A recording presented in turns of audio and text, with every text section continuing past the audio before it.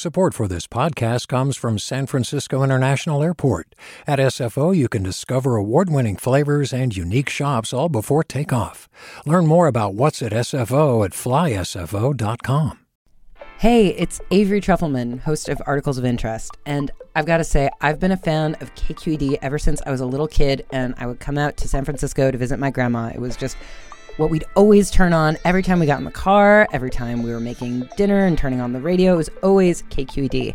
And then over the years, I've become a massive fan of KQED podcasts because this is local reporting at its best. These are answers to questions you've always wanted to know, interviews with exciting, unusual voices, necessary journalism, all told with love and care and artistry. And did you know that a majority of KQED's funding actually comes from members? It's just people like you and me supporting the programs they love, while also getting access to cool events, behind-the-scenes footage, and so much more. If you want to sign up and be a part of this amazing community, visit donate.kqed.org/podcasts to become a member today. That's podcasts with an S. Thank you for listening, and thank you for your support. From KQED. Good morning. This is the California Report. I'm Saul Gonzalez in Los Angeles. When will California start looking and feeling like its normal pre-pandemic self? Well, it could be Tuesday, June 15th. That's when Governor Gavin Newsom says the state's economy will be allowed to fully reopen. But as KQED health correspondent Erin Dembosky reports, that's as long as vaccinations remain high and hospitalization rates low. So far, California has administered 20 million vaccines. That's more than France or Germany. If California were a country, we'd rank 6th in the world for the number of shots given. With that milestone, Governor Gavin Newsom says the state can now begin planning for a broad reopening. We can confidently say by June 15th that we can start to open up as business as usual, subject to ongoing mask wearing and ongoing vigilance. The state's mask mandate will remain in place indefinitely, but the state plans to do away with the county-by-county, color-coded tier system by summer and instead reopen movie theaters and concert halls on a statewide basis. We will do this all, of course, with science and data as our guide. Secretary of Health and Human Services Dr. Mark Ghaly says the state is keeping a close eye on variants and how well the vaccines work against them. If we see any concerning rise in our hospitalizations, we will take the necessary precautions. For certain activities like indoor conventions or basketball games, participants will be required to get tested and show proof of vaccination. The state is also working with Coachella and other outdoor festivals on a plan for them to go forward. For the California Report, I'm Erin Dembosky. And while most Californians are celebrating Governor Newsom's reopening announcement, seeing it as the proverbial light at the end of the tunnel, many are still struggling with the effects of COVID and could be for a long time to come. These are so-called long haulers, people who got COVID and have taken weeks, even months to recover, or they still haven't yet. 32-year-old San Francisco resident Charlie McCone has been wrestling with the effects of COVID, like shortness of breath and chest pains, for 13 months now. I asked him about some of his everyday struggles as he copes with not knowing if things will ever get back to normal for him. I still have shortness of breath, chronic chest tightness, severe fatigue, and, orthostatic hypotension and autonomic disorder that has come out of this. And so, talking to me, looking at me like, hey, it doesn't look that bad. But the reality is I can't do this for very long, and I feel it in spades afterwards. And so all of my energy right now goes through getting through the workday, that I am completely flattened at the end of, the day. And then Friday through Sunday, I am just a wreck because I'm trying to get through the workday because it's the one thing I'm trying to hold on to right now. So today is relatively a little bit of a better day, but as I'm talking, it still feels like I have a band around my chest. It feels like I'm wearing like a 40-pound backpack, and I've become accustomed to that. My life is turned completely upside down. I don't know if I'm going to be better in 6 months or 3 years, or if at all. And none of my doctors can tell me that either. I'm somebody who was this time last year biking 10 miles a day. And I'm trying to figure out today whether I can do my 10-minute walk or whether that's going to cause a severe crash and I'm going to pay later. So what have the doctors been able to tell you? What they have told me is there is so much we don't know. And the short answer is we don't know what's going on. What we do know is that, one, you have post-COVID syndrome, a post-viral syndrome that we are still learning a lot about. Two, we are 95% confident that there is no significant organ damage. However, there's now reports coming out that there is a lot of microvascular damage in these patients that can't be detected on traditional heart and lung scans. So I'm not, the case isn't fully closed there. And three, we think you're going to get better. However, we know that there is a cohort of patients who develop post-viral syndromes who never get better. How is this affecting you mentally this many months into this? I've had, to be frank, a few nervous breakdowns along the way. And I think that time around Thanksgiving was the hardest thing. And I was like, I may not get better anytime soon.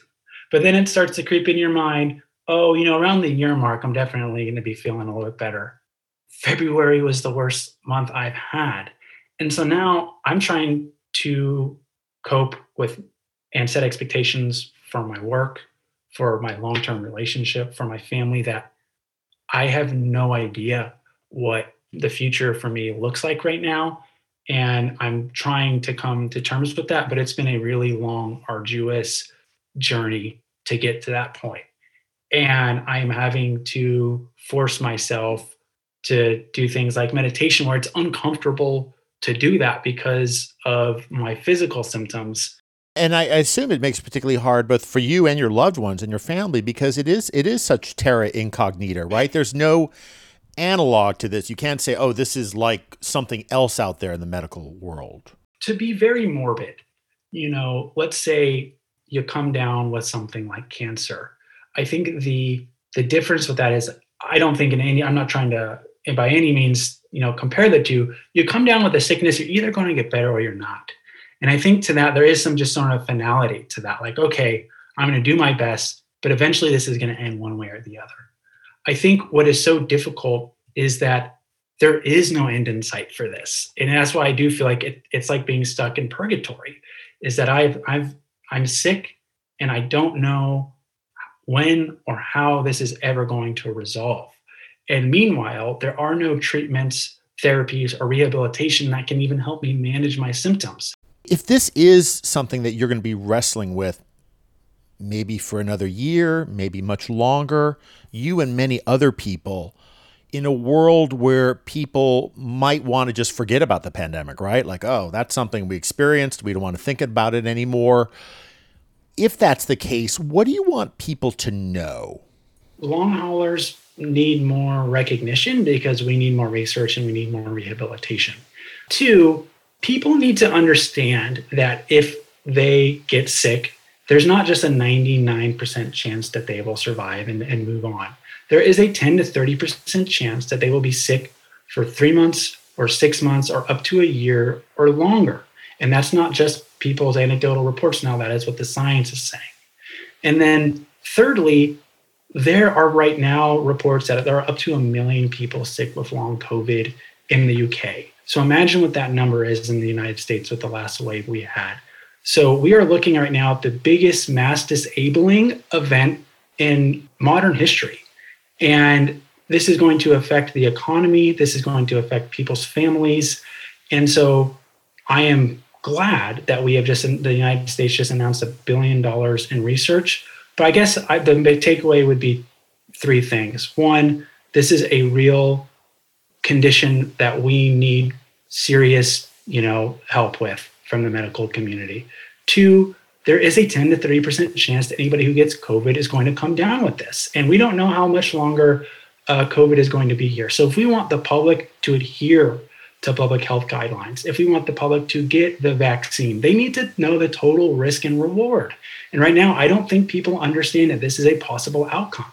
So if they knew that, I think we'd have a better job with getting people to comply with our public health recommendations. And then number 3, you need to appreciate your health. Right now, But I would live the pandemic over again if I could just feel normal through it. If I could just watch the movies I wanted, read the books I wanted, listen to the music I wanted, things I can't do right now without really struggling to get through them. So everybody out there, appreciate the health you have. One day it may go and you will miss it so much. Charlie McCone, thank you so much for sharing your story and for your time. And I wish you the very, very best. Thank you so much, Saul, and for shedding a light on what is probably the most important afterfalls of this pandemic. And tomorrow on the show, we'll return to the topic of COVID long haulers. Hi, it's Terry Gross, the host of Fresh Air. We bring you in-depth, long-form interviews with actors, directors, musicians, authors, journalists, and more. Listen to our Peabody Award-winning Fresh Air podcast from WHYY and NPR. Hi there, I'm Rand Abdel Fattah from Throughline. If you're listening to this podcast, you know that KQED produces exceptional storytelling that keeps you informed, inspired, and entertained. Their podcasts cover issues from your neighborhood to the entire country and everything in between. Support this work today. You can help us continue to bring quality podcasts to your ears. Just head to donate.kqed.org/podcast. That's donate.kqed.org/podcast. Sonoma County prosecutors have filed criminal charges against Pacific Gas and Electric in connection with the company's role in starting a major fire north of San Francisco in October of 2019. KQED's Dan Brekke has more. The charges include 5 felonies and 28 misdemeanors, and alleged PG&E recklessly started a blaze that led to firefighter injuries and widespread property damage. The complaint also charges the company with illegal air emissions, wildfire smoke, that prosecutors say posed a health threat to Sonoma County residents. CAL FIRE investigators announced last July that the fire started when an energized cable on a PG&E transmission tower broke, causing an arc that ignited nearby vegetation. In a statement, PG&E said it was saddened by the losses caused by the Kincade Fire, but the company added, quote, "We do not believe there was any crime here." For the California Report, I'm Dan Brekke. A new state law designed to stop real estate speculators from scooping up foreclosed homes en masse during the pandemic is failing. A KQED investigation found one controversial company, Wedgewood Inc., has gone on a buying spree, acquiring hundreds of homes and often flipping them for big profits during the pandemic.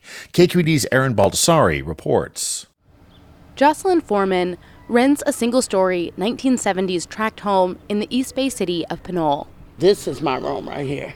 It's a simple home, tan with brown trim, set back from the street. It has a steep, sloping backyard and a roof that leaks when it rains. And then that room is my daughter's room where my grandson is, and then her twin lives in the other room. Foreman is an outreach worker at the Berkeley Unified School District, and she'd been renting the house for more than 2 years when she found out it was going to be sold at a foreclosure auction. Like, the first thing that I thought when that letter came was, where am I going to sleep? Whose house can I call? So Foreman did something pretty unusual. She went to the auction. It was early March. There were a handful of people in plastic chairs, clutching folders and holding cell phones. The bidding began at $175,000. They just kept going higher and higher and higher, and I was like, oh my God. The winning bid was for $600,000, an amount she couldn't dream of matching. I said, oh my goodness, a little bit of me felt like this was going to happen. I went back to the car and I knew that I was, this was going to be a journey. The winning bidder was Wedgewood Inc., a Southern California real estate company that brags about having flipped more than 30,000 homes, including one really controversial house in Oakland, where a group of Black homeless mothers occupied a house that Wedgewood had bought and kept vacant. They called themselves Moms for Housing. Whose house? Mom's house. Whose house? Mom's house. The protest ended in January last year when the moms were evicted, and Wedgewood agreed to sell the home to a community land trust. The controversy also sparked a new state law that went into effect in January. It gives tenants of foreclosed properties, as well as nonprofits, an exclusive 45-day window to match the top bid at an auction. Kevin Stein is the deputy director of the California Reinvestment Coalition. And SB 1079 was an effort to kind of open the door, to create an opportunity for families, for tenants, to attain wealth through home ownership, But the law didn't include any money to help people like Foreman buy those foreclosed houses, so it hasn't had the impact advocates had hoped for. Since the pandemic began, property records show Wedgewood alone has funneled more than $150 million to buy at least 276 properties in over 20 counties across California. Almost all of them were single-family homes, just like Foreman's house in Pinole.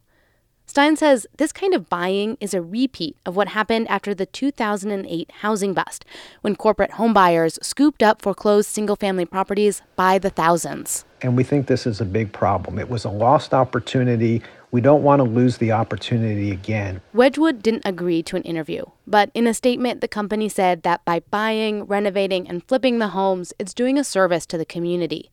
Company founder and CEO Greg Geiser did send us an email. In it, he told us he didn't know anything about Foreman's house in Pinole, except that somebody lived there and his company had bought it. To Foreman, though, the home has been a lifeline.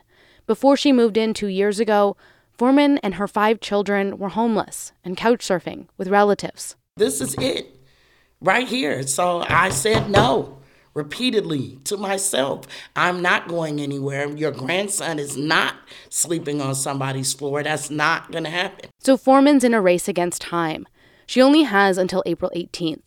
She's working with a community land trust to purchase the home. Together, they'll need to raise $600,000 to match Wedgewood's bid. For the California Report, I'm Erin Baldassari. And that is the California Report for Wednesday, April 7th. We're a production of KQED Public Radio. I'm Saul Gonzalez in Los Angeles. Thanks so much for listening, and talk tomorrow. Support for the California Report comes from Hint.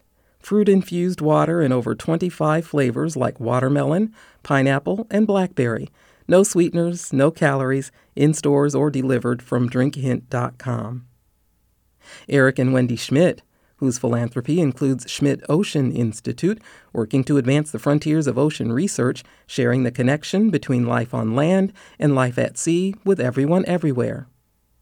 The law firm Perkins Coie, a trusted legal advisor to innovative companies and industry leaders throughout California and the world. Learn more at perkinscoie.com.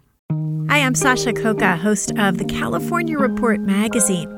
Every week, we bring you stories about what connects us in the giant, diverse Golden State. Because what happens in California changes the world. I love this place. We were once seen as like the place to be, California. The land of milk and honey. That's where you go to Sunshine State, but we just have challenges right now. KQED's California Report magazine. New episodes drop every Friday, wherever you get your podcasts. Hey, it's Glenn Washington from Snap Judgment. And if you love what you're hearing, and I know you love what you're hearing, please consider becoming a KQED member. You get special access to cool events, behind-the-scenes footage, and so much more. Plus, you'll sleep better at night knowing you did your part for the community you depend upon. It's in you. Please be in it. Visit donate.kqed.org/podcasts to sign up now. That's podcast with an S. Thanks. Do you love learning about the San Francisco Bay Area? Its history, its people, its unique blend of cultures? Then you should check out the Bay Curious book. I'm Katrina Schwartz, editor and producer on the Bay Curious podcast, and I'm here to let you know that for the month of May, we've worked out a sweet deal for KQED podcast listeners. Right now, you can get the Bay Curious ebook for $1.99. That's right, $1.99. Just search for Bay Curious wherever you get your ebooks or find a link in our show notes. This offer does expire at the end of the month, though, so you'll want to act on it fast. Happy reading!